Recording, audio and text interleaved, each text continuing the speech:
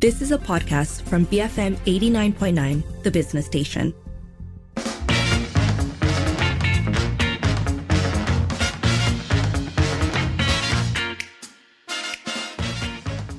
So let's move on to something that's, in fact, trending. A lot of people are talking about it, which has to do with the discussion of national service. Remember, at one point, it was 18-year-olds who were qualified for this particular program. It's now been expanded. So let's just go back 2 days ago when the Defence Minister, Datuk Seri Mohammad Hassan, detailed the National Service, or PLKN 3.0 second phase approach. Apparently, they're going to be targeting ages 16 to 35.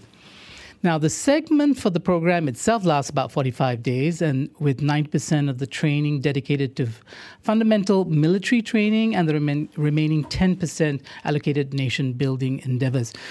I think we cast our mind back to the early national service. It was perhaps in the reverse. So students in Form 4 or 16-year-olds will be able to will be the main participants in the first phase, but it's going to expand.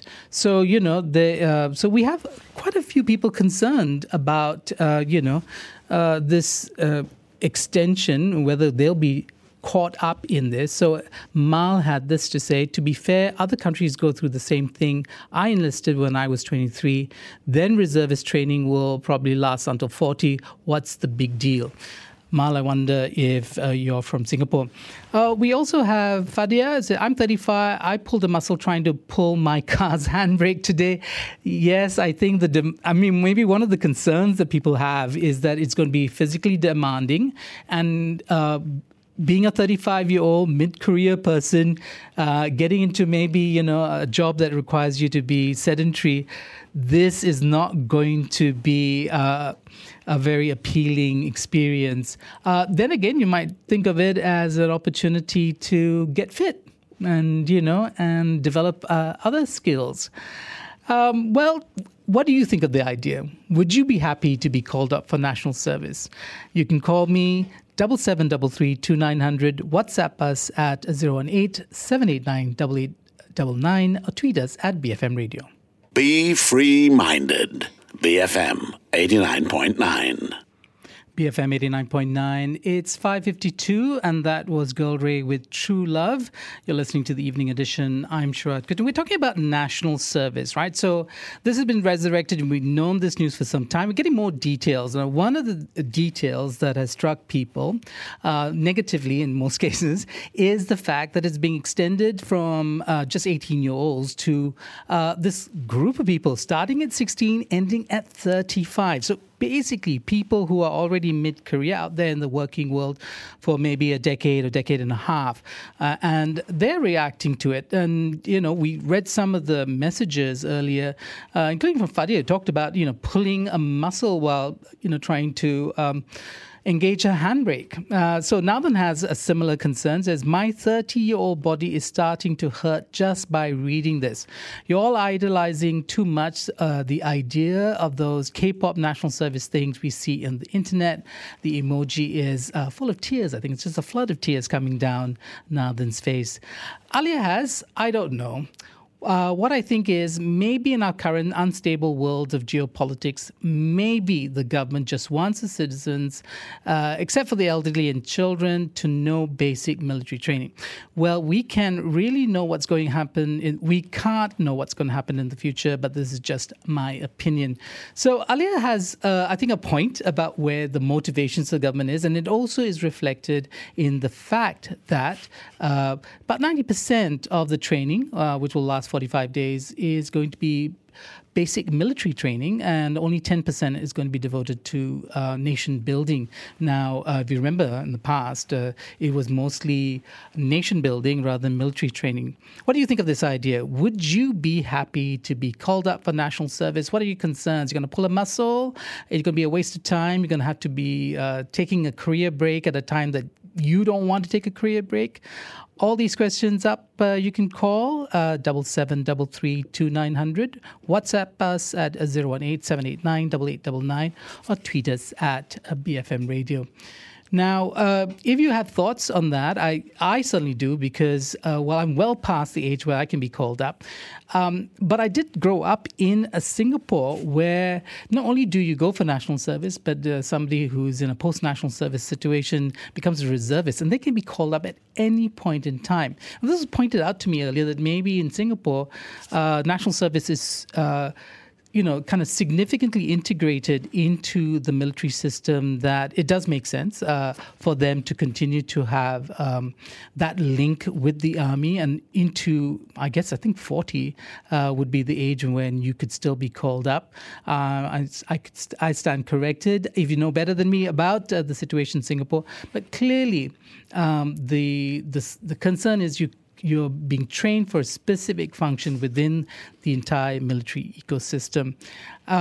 We also have a comment from What Matter? Wait, what? Back then, during my time in national service, I didn't get selected, so I went off to uni. Then, after about 7 years, national service was cancelled. I thought my fate on this was sealed forever, and now I'm told I might be selected again to attend PLKN. Well, so this is the dilemma. This is an interesting one, because I know a lot of people were reluctant to get into it. And remember, unlike Singapore, where all males are drafted, without exception, unless you have some severe disability, you get drafted into the military service. I think, if I remember correctly, it was a bit more like a hit and miss when it came to who would be called up for national service or be offered a place in the program. So, again, the question of uncertainty, and what do you do if your particular circumstances don't allow for you to kind of participate fully in this at the time that you like. So we do, in fact, have a message here from Sabrina. Sabrina, you say, I think this is good. Everyone should know the basics of weapon handling, warfare, etc. Interesting, Sabrina, because it does seem like a skill that could be useful, especially if you're a prepper. But even if you're not, some idea about handling yourself in wartime might be useful. Maybe it's my generation, your generation, post-war generation that doesn't think of it. And we think that, in fact, the fear would be that by sharing this information more widely, it might twin with those who have, ideas about joining militant groups and such. So, yes, will basic weapons training also come with the necessary psychological and political preparation that makes somebody recognize the difference between wartime and peacetime and desist from, joining it? I think, Sabrina, you've also continued in you could send us another message. At least join Mercy Malaysia or Médecins Sans Frontières, Doctors Without Borders. I guess all these would be, useful suggestions or useful skills, I guess, is what, in fact, is being offered at national service. I do think, though, when we get more clarity from government about why they're extending the program to those beyond 18 to, in fact, 35, what is the criteria they will use in order to recruit people into the program? What will the commitments be after the program? I think that's something that a lot of people would like to know, because if you are going to be integrated into the military ecosystem beyond the 45 days, what kind of commitments are you going to have to make? Now, these questions continue to, I think, intrigue us. We wait for more clarity from government. What do you think of the idea? Would you be happy to be called up for national service? You can call me 7733-2900, WhatsApp us at 018-789-8899, or tweet us at BFM Radio.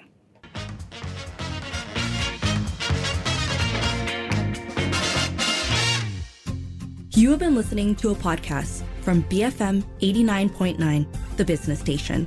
For more stories of the same kind, download the BFM app.